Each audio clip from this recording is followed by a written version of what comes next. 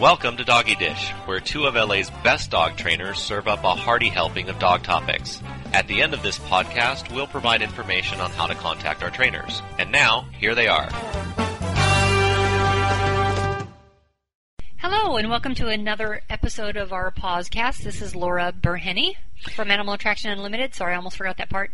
And I'm Kim Reinhart with Ain't Misbehaving Canine.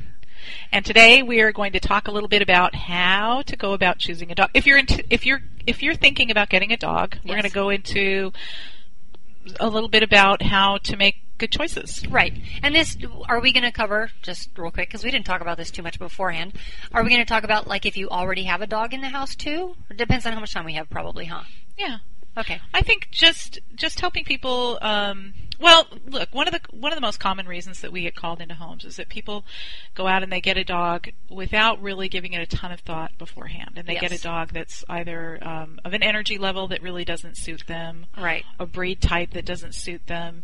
Maybe they get a young puppy when they would have been happier with an older, more settled-in dog. Or maybe they get an older, more settled-in dog with behavior issues. Right. When they might have been better to go and get a puppy. Right. And, you know, there are breed stereotypes out there, right? I mean, Absolutely. there are certain general things, but I know that there are some dogs that don't always fit into that stereotype. And this is a really good time, I think, to cover that topic. Like, for instance, I had a client who got a Catahoula because they had a Catahoula next door that was just the mellowest, nicest dog, great with other dogs, That's great a dog with breed, kids. by the way. Yeah, Catahoula. Catahoula. I'm sorry. Familiar? Yeah, it's a what is it, Louisiana? Yeah, it's breed. a hound. Yeah, and so they got a Catahoula based on the temperament and personality of the Catahoula next door. Well, Catahoulas are not very common, and this was their one experience with Catahoula, and this Catahoula that lived next door was not your typical Catahoula. Right. So they went out and got a dog based on one experience with one not very common breed. Without really researching. Exactly. Right. And they were sorry for it. Right. Yeah, it's a really good idea. If you're thinking about getting a dog, first of all, to figure out ahead of time. Thanks, Mom. Laura just fixed my headset for me. It's a really good idea to think about ahead of time how much time you have to devote to that dog. What kind of lifestyle you're going to be able to provide to the dog, because making a choice about a dog, about what kind of dog you're going to get, is really dependent on what's the lifestyle that you're going to provide for that dog. Do you live in an area where you're going to have large open spaces and you're going to take that dog out every morning and walk them? Or you live in an apartment where you have neighbors right next door and your dog can't make a lot of noise. And you're maybe going to be able to walk them a couple times a day, but they really aren't going to get outside to get a lot of exercise. Right. And the other thing to do is to really figure out what I think that's important is to figure out what is motivating you to get a dog. Sometimes people get a dog because perhaps they are in a stage of their life where they're lonely. They're feeling some loneliness, but it's a temporary and passing thing. And then when their life becomes busy and full again, they find that the responsibility of the dog was really more than they wanted to do, than they wanted to take on, or that they wanted to deal with. And now you're looking at bouncing that dog back into the system. Absolutely. Right, especially for a rescue dog. Yes. So I think for me, when I have people call me to talk about, and by the way, it is always a wonderful idea to call a qualified trainer prior to getting a dog. Right. And a lot of trainers will help you choose a dog. They'll go with you to help you choose a dog. I mean, I've had plenty of people say, well, we know that we want this kind of dog, but, for example, my very good friends Carol and Larry, who started out as a client, called me. I didn't know them. They called me and they said, you know what, we have a parrot that basically has free reign of the house. He sits on his perch. Sometimes he gets down. He wanders around the house. We want a standard poodle. Guess what? Poodles are bird dogs. Yes.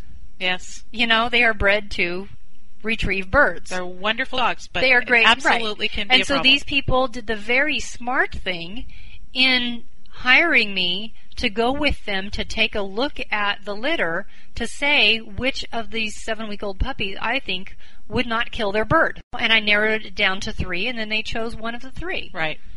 Well, one of the big bear traps that people get caught in when they go out looking for a dog is they go out in a very highly emotional state. Yes. And whether they go out looking for a dog or sometimes it's just an impulse thing. They see a dog, they think it's really cute, and they decide, oh, I've got to have that. Without thinking of the logistics of actually owning and living with a dog. Right. Because I've got to have it is what you say about a piece of furniture, not necessarily about a living creature. Right. Because that creature comes in with his own ideas and sensibilities and behavior patterns that may or may not fit your expectations. Right.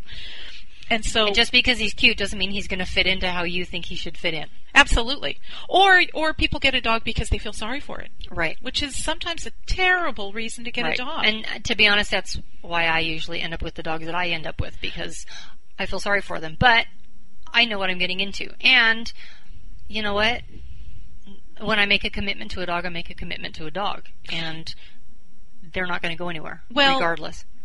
And when you do that, I know you very well, and when you do that, you go, if you feel sorry for that dog, you're willing to do what it takes to get the dog where you need him to be. Right. You're not looking for a dog that's going to come in and fit your lifestyle. Right. And I think that it is very common for people, and there's nothing wrong with this, by the way. There's no judgment to this.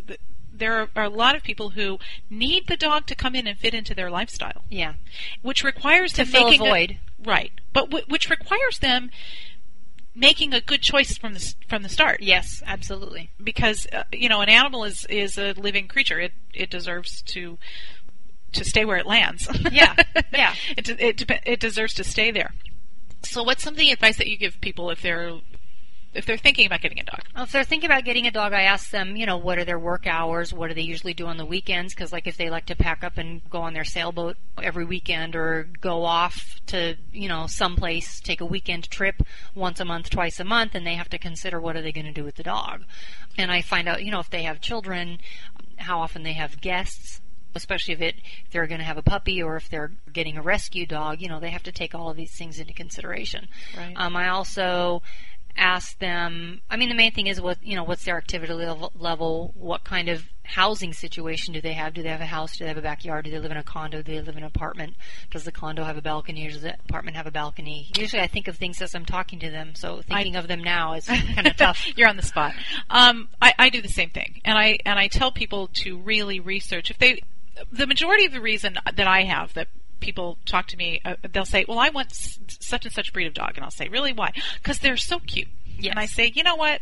You don't pick a life partner based solely on their looks. Right. Right. Some people do. Those people usually land in divorce court. Right. Right. So you have to take into consideration, what is the temperament type? What is the type dog you're looking for? If you go into an animal shelter and you see a really cute dog, but it's cowering in the corner and it doesn't seem to be terribly social, that might work for you. Right. But you have to be prepared to deal with the fallout of that attitude. Right. If that's a permanent behavior, not just a side effect of the situation that it's in. Correct. Right. But these are all things you have to. That's right. These are all the things that you have to take into consideration. And if you see that, you can't make the assumption that the dog is just acting that way because they're in the shelter. Right. You have to really assess. Okay, that might be the case. But if that's not the case, am I prepared to deal with this temperament? Am I prepared to deal with doing the work that it will take to help this little dog come out of his shell? Yeah. Or if he comes home and he acts that way and he's lunging at my guests, is that going to be a real issue for me? Is that going to be, because taking him home because you feel sorry for him and then deciding it doesn't work for you and then putting him back is harder on him than leaving him there from the start. Absolutely. Also, when you're doing research, one of the things that I tell people is when you're doing research, let's say you're going to get a puppy and you're considering a particular breed type. And you call around and you talk to breeders. Breeders are not always the only place that you should get information about a breed type. Yeah. When you call someone who, I had a client who was getting their first dog. And the first dog that they got, that they'd ever had in their whole lives, was a male Scottish Terrier. Which can be a lot of fun. Yeah. Okay? A lot of fun. But it can be a little force to be reckoned with. Yeah. And with this particular dog, there were a lot of biting issues with this dog. And in fact, at the time I was grooming, and I was the only person who could groom this dog, and nobody else would touch the dog because he was such a little pistol. And he bit them, and he was really tough. And part of the problem that they had was when they called and talked to breeders about the dog, the breeders that they spoke to were really sold on this breed of dog. And so they of course, the breeder thinks that their dog is for everybody. The most wonderful dog. Well, some breeders don't. Some breeders are very realistic. The responsible breeders, go, well, you know what, my dog isn't this breed of dog isn't going to suit you, you need to look for something else. But I think that a lot of breeders, unfortunately, think that their breed is the perfect breed and will fit in any household. Yes, it's called kennel blindness. And yes. They believe that they see all the wonderful qualities of their breed. Mm-hmm. And they just absolutely look past all the things that could be considered a challenge. And they say, oh, this is a wonderful dog, and this will be a great dog for you. And they put this dog in your home, and then you find out, wow, this was much more than we were prepared to deal with. Right. And then you try to call the breeder to ask for help, and they say that you're doing something wrong, that there's nothing wrong with the dog, there's nothing wrong with the breed. Right. Oh, I hate that. By the way, that's a pet peeve of mine, is that they start to blame you. Yes, you're making all the mistakes, and the dog is actually perfect. The dog is, this was the perfect dog for everybody. And you can avoid some of those mistakes by not only getting information from a breeder. I think you should call breeders, and I think you should talk to breeders. And go to some dog shows so that you can see the dogs and maybe talk to some of the people there and maybe meet their dogs. Right. And so that you're seeing them out in another environment as well. Yes, and a lot of times people at dog shows are a little bit more clear about what they have than when you're calling a breeder who wants to find a place for puppies. Right, especially if you get the phone number out of the newspaper or Penny Saver or whatever. Right. And the other thing is, it's a really good idea to get some third-party advice, to get the advice of a dog trainer, or if your dog requires a lot of grooming, of some dog groomers in the area, or people that you know that are particularly dog savvy. And please choose those people carefully, because people who talk a lot about dogs are not necessarily dog savvy. I'm talking about people who really are around dogs and around dog behavior. Doggy daycare owners or doggy daycare personnel can sometimes be helpful. Dog walkers? Yes. Also have the potential to be helpful. And get more than one person's opinion, because when you're choosing your third-party opinion, you don't know how knowledgeable they actually are. Right. There are people in the industry who are very knowledgeable, and there are people in the industry who believe they're very knowledgeable, and actually they're not. They have a teaspoon of knowledge. Right. Yes, they have. Right. They don't realize how much they don't know. That's right. And so they are not trying to deceive you. Right. They just think that they know when there's so much more information out there that they don't have. Absolutely. Some of those people may have only met one dog of the breed that you're looking at. Right. And they're basing their entire opinion on that one dog. Very much like my Catahoula people. Absolutely. Which had to have been so frustrating. It was. And then they had a child. And they had this Catahoula. And it did not work out. It was not a fun situation. Oh, I'm sorry. Yeah. I know. Well, the other thing about getting a dog from a breeder is, I believe strongly that any breeder that you get a dog from who doesn't say to you, if there is a problem, I will unequivocally take this dog back, is a problem. Because I will tell you that I bred a litter of puppies. One litter in my lifetime. I did breed a litter of puppies. I know where every one of those puppies, there were 7 puppies. I know where every one of those puppies are. And I can tell you that I'm in contact with all those people, and they absolutely know that if there was a problem, they are free to bring those dogs back to me. So I knew when I had that litter your hands of them. It's like, once I got the money, I have nothing to do with them. They're not my responsibility. Absolutely not. And I, when I bred that litter, thought, okay, what's the maximum amount of puppies she could have, and what would happen if I had to take every one of them back? Right. Because that's possible. So when you talk to somebody about potentially getting a puppy, if that's the route that you're going to go, find out what is their policy on that. How do they handle situations like that? And how many dogs have they had to take back? Because if they've had to take back a lot of dogs, then you have to wonder why. I mean, is it really that many people out there that don't do well with new dogs? Did they place the dogs into that many? Did they make that many poor decisions? Or is there something wrong with that line of dogs that is causing them to come back? Which brings us to the next order of business, which is when you've made a decision about what kind of breed, and you've researched this breed, and you understand that the breed, that the lifestyle that you lead and that you plan for this dog will fit according to the breed standard. Let's say you're going to get a puppy, because we're going to go to rescue dogs next. Right. But let's say you've decided to get a puppy, and you've narrowed it down, and you feel that you're very comfortable with that, and you've talked to a couple of breeders, and you've gotten clear about who you think that you would get a dog from. Mm-hmm. Gosh, I lost my train of thought. This is so frustrating. What were we talking about? Puppies. Getting puppies. Yeah. I don't know. You didn't signal to me where you were going with I that, know, so I can't I help you don't out. know what But happened. what I can do is say that, ideally you want to meet at least the Thank female. you, that was it. You want to meet at least the female. See, this is why we get along so well. We can finish each other's sentences. Yay, Laura, she saved me. You want to meet the mom, because I know people who Yes. have gone there, and it's like the sire's owner has the litter of puppies, and the mom is nowhere around, Yes. which I think is odd. Yes, I do too. Am I wrong in that thinking? Well, I think that it happens. I mean, I think that there are times when people breed dogs where they do an AI, say an artificial insemination, and they breed from a dog that's gone, or a dog that is But the that mom is in would still another have area. to be there. Absolutely.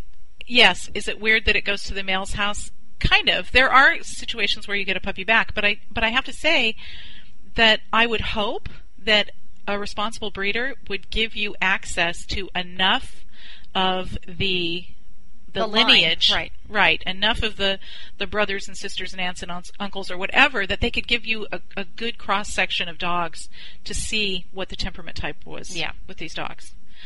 That is exactly where I was going. In a perfect scenario, I think that you should meet the mother and the father. Yeah. And I think that if they act aggressive or strange or shy, Right.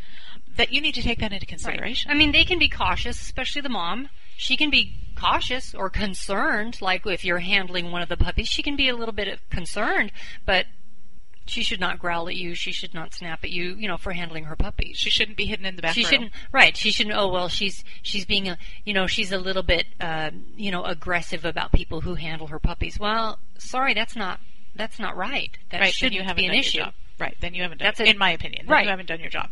And as the breeder, you should. Because there's no reason that this dog should be that concerned about people. Yes, they're strangers coming into her house, but if she's been socialized properly, or if she doesn't have any genetic issues, then there's no reason that she shouldn't go, oh yes, look, there are strangers and they're handling my puppies. I'm a little bit concerned, so I'm going to keep a pretty close eye, but there's no need for me to chase them off. Right. Or be overtly aggressive. Right. Absolutely. Another big red flag for me is when you go to see a litter of puppies and the parents are conspicuously absent, and you look at this litter of puppies and there's 7 puppies and 3 of them are playful and 2 of them are hiding in the corner and 1 won't even look at anybody. Right. And what people tend to do is they tend to kind of gravitate towards that shy dog. Yeah. It brings out they need me right. in a person. And unfortunately, you have to really consider what's at the root of this. Is this a dog that is just a little reticent, or is this a dog that actually has decided they're not that into people? Yeah. Because unless you're really knowledgeable, and unless you really have a clear idea of how to deal with that can turn into some major fear aggression issues. Absolutely. And the amount of work that has to go into it to prevent it from going there is huge, and you only have a short window of time to do it in. So if you're going to take on that responsibility, don't wait for the dog to grow out of it. Right. Get yourself somebody knowledgeable to help you with this. Yeah. Immediately. If you're going to make that choice, I mean, I'm not here to tell you what choices you should make. It's typically a choice that I discourage people from making. But if you're going to make that choice, then get on the behavior right now. Right. See, but that is a choice I would take.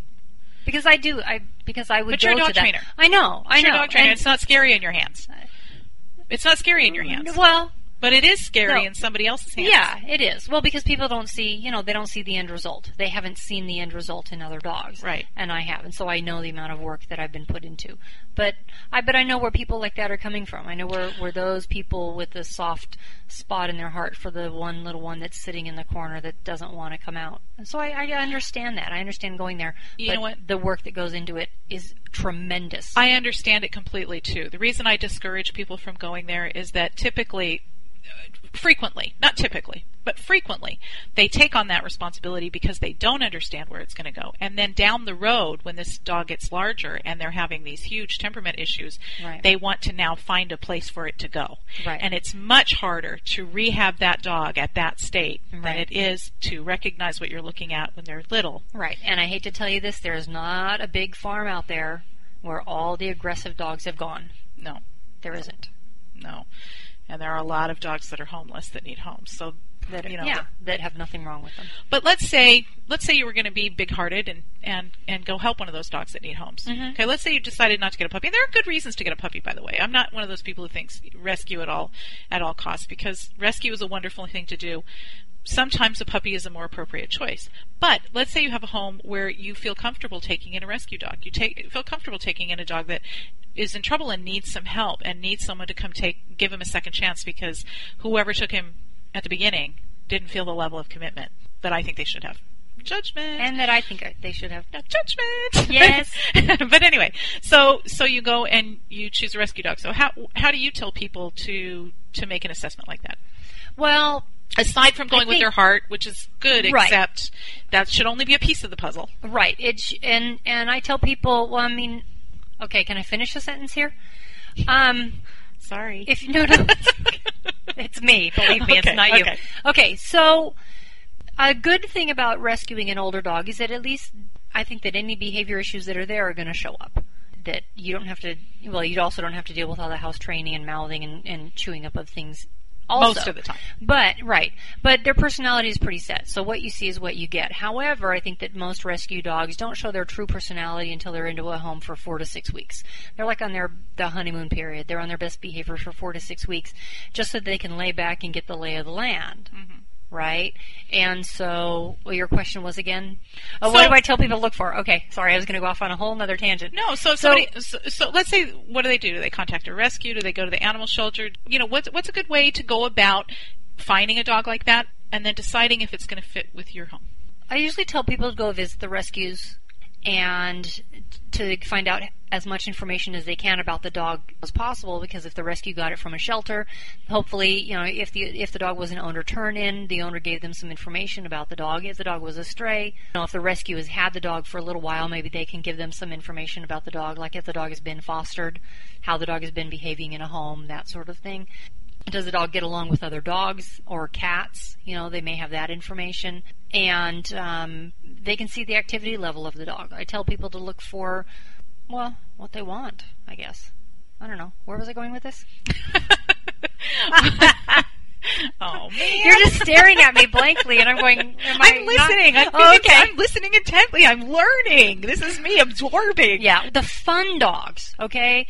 Everybody likes the fun dog. Everybody likes the dog that jumps up on the side of the pen at the rescue, you know, at the adoption place and goes, pick me, pick me, pick me. That's the really fun dog, and that they can play slappy head or happy hands with and stuff like that. And that's a lot of fun. And so then that's showing the dog's personality, but then that may not be the activity level that they want in their house. Right. The dog is fun right there. It doesn't mean that, you know, once you get the dog home that the dog is then going to calm down and be the calm dog. It doesn't mean he's not. But kind of what you see is what you get. Yes. To a certain extent. Yes. And so if you pick the dog that's trying to dig out of his crate, you know, at the adoption place or jump up and down on the edge of the X pen, what makes you think he's going to be different than that once he's in your house? Yes. Yes. I think, and by the way, this is not me trying to sell you on hiring Laura or me. But hire Laura or Kim, because they're the best trainers. But no, I'm kidding. but the thing is that when you're going to take a dog like that home, be prepared that if you start to see things that you didn't see when you took them initially, get help right away. Yeah, the behavior is not going to go away on its own. No, it's not. And especially with a rescue dog where you've gone through a honeymoon period and some behaviors start to show up. Don't panic and think, oh, we made a poor choice. Maybe you didn't make a poor choice at all. But if you catch those at the beginning of their emerging in your home, the easiest way to change behavior is when a dog goes into a new situation. Yes. So if it starts to show a behavior or a behavior pattern that you're uncomfortable with, rather than panicking or trying to see if you can make it go away, get help right then and there. Right. To show the dog, guess what? It may have worked in your previous home. It's not going to work here. And this brings up another good point of my own. Thank you. Because you're not going to sit there quietly. Okay, thank you. A lot of times, you know, during that honeymoon period, let's say a dog is shut down during that honeymoon period, or he's just perfect during that 4 to 6 weeks, okay? So he's perfect, and we tend to think, oh, look, we make up these backstories to the dog. Okay, we think that the dog, oh, he must have been abused. Look, I was sweeping the floor and he cowered in the corner. Somebody must have hit him with the broom. That's not necessarily the case. And regardless of what his history is, you have to treat him how he is now. And when we get rescue dogs, and all of my dogs have always been rescue dogs, when we get rescue dogs, there are rules that the dog has to live by in your house. And those rules need to start on day one. Because remember I said during the honeymoon period, the dog is sitting back going, I wonder how this house works. And because he's a rescue dog, and because we have this because we have this backstory on him, we treat him with kid gloves. We don't require him to do anything. We let him sleep on the bed. And not that I don't care about sleeping on the bed. I really don't, unless the dog has a behavior problem. But we let the dog basically push all the buttons and run the house and do whatever, so that by the time 4 to 6 weeks comes along, the dog's going, oh, I get it. I run the place. Right. And then once he figures that out, and you try to change his mind, he's got 4 to 6 weeks of going, no, excuse me? I don't think so. Right. And in that 4 to 6 weeks, or whatever the period is in the beginning, you have an opportunity to set up structure and boundaries that the dog can understand, and that the dog will just naturally fall into. I think people feel sorry a lot of the times for the dogs, and they make up that backstory that you're talking about. This dog must have been abused. This dog must have had this problem or that problem. And because they're in that state of sympathy, which is a dangerous state to be in, by the way, with dogs, you can feel some sympathy for an animal when you start making your choices and your decisions out of this backstory that you've made up. You get into some really tricky territory, but when you start to set up those boundaries, do it not thinking, oh, well, I don't want him to have to think this hard. You really do want the dog to have a clear idea. You want him to live his life with clarity, to understand what it is that happens in your house. And that is the most fair to the dog. You're not changing rules on him midstream. You're not going for 4 to 6 weeks, oh, isn't this place lovely? We have no rules here. You can do whatever you want to do. And then after 4 to 6 weeks, it's like suddenly, no, guess what? Now there are rules. That's so confusing and unfair to the dog. Right. And it causes as many behavior problems as you could have come up with if the dog just came to you with problems. So when choosing, if you're going to go out and choose a dog, bottom line, if you're going to go out and choose a dog for your home, first of all, figure out, do I have the time for this? Am I in this for the long haul? What is it that I'm looking for? Will this work into my life today and 5 years from now? Dogs don't live 5 years, guys. Dogs don't live 3 years. They live, you have to look at this over a period of... It's for the long haul. That's right. And so when you make those decisions and you try to come up with what dog you want to get and how you're going to go about this, remember, seek out information. Very, very important. Be realistic. Don't make those decisions just with your heart. With all due respect to your soft heart, Laura, it's fine for you to make those decisions because I know you. You're committed for the long haul and you know how to deal with behavior issues. And I'm a really good manager. Right. I'm very good at managing. Right. But for the average person, that's a very difficult thing. Yeah. Because when they make those decisions with their heart instead of with their head, it's fine to be soft-hearted. I'm not saying ignore your heart. God knows, I'm a big softie. But also factor in the important issues with your head. If I don't have children right now and I'm getting a breed that's not too terrific, or I'm not too concerned with how they are with children. Right. What age am I at? Am I in the childbearing years? Am I going to have children within the next 5 or 6 years or 10 years? Okay, I'm single now, but what if I meet that person and I get married and then we have kids? And what if I end up moving? It's possible my job could take me to Europe, or England or Hawaii or someplace where my dog has to be in quarantine for however long. And there are things that are going to come up that you couldn't anticipate, but try to anticipate the things that you can. Try to make a choice about a dog that will suit your lifestyle, not just today, but in the future. Try to be as informed as possible. Try to get information from not just one source, and try to consider your sources when you're gathering information. Is this someone who's just sold on the particular dog? Even in rescue situations, I've seen it where people go in and the rescue worker wants to get the dog adopted really bad. Yeah. And they tell part of the story, and they don't tell the whole story. And then they get them home, and we get the call, and we go out and look at the dog, and we know it's a bad placement. We can tell right away it's a bad placement. Yes. So hopefully this is helpful. Hopefully this is helpful to anybody who's considering getting a dog, just to get you thinking about the things that you need to think about prior to bringing that dog into your home. It is a lifetime commitment. Not your lifetime, but the animal's lifetime. It is. And we I know that the reason that we both can talk endlessly about this, because trust me, we're at the end of this podcast, we do have to stop. We realize that we're rambling on, but it's because we're passionate about it, and we just hate to see dogs bounced out of homes once they've found a good home. We like to see that forever placement. We love to go talk to people who've had their dogs for their entire life, and the dog's going to be a part of the family until they're no longer on this earth. Absolutely. Right. All right. Thanks for listening. This is Laura Berhaney from Animal Attraction Unlimited. And Kim Reinhart with Ain't Misbehavin'. Thank you.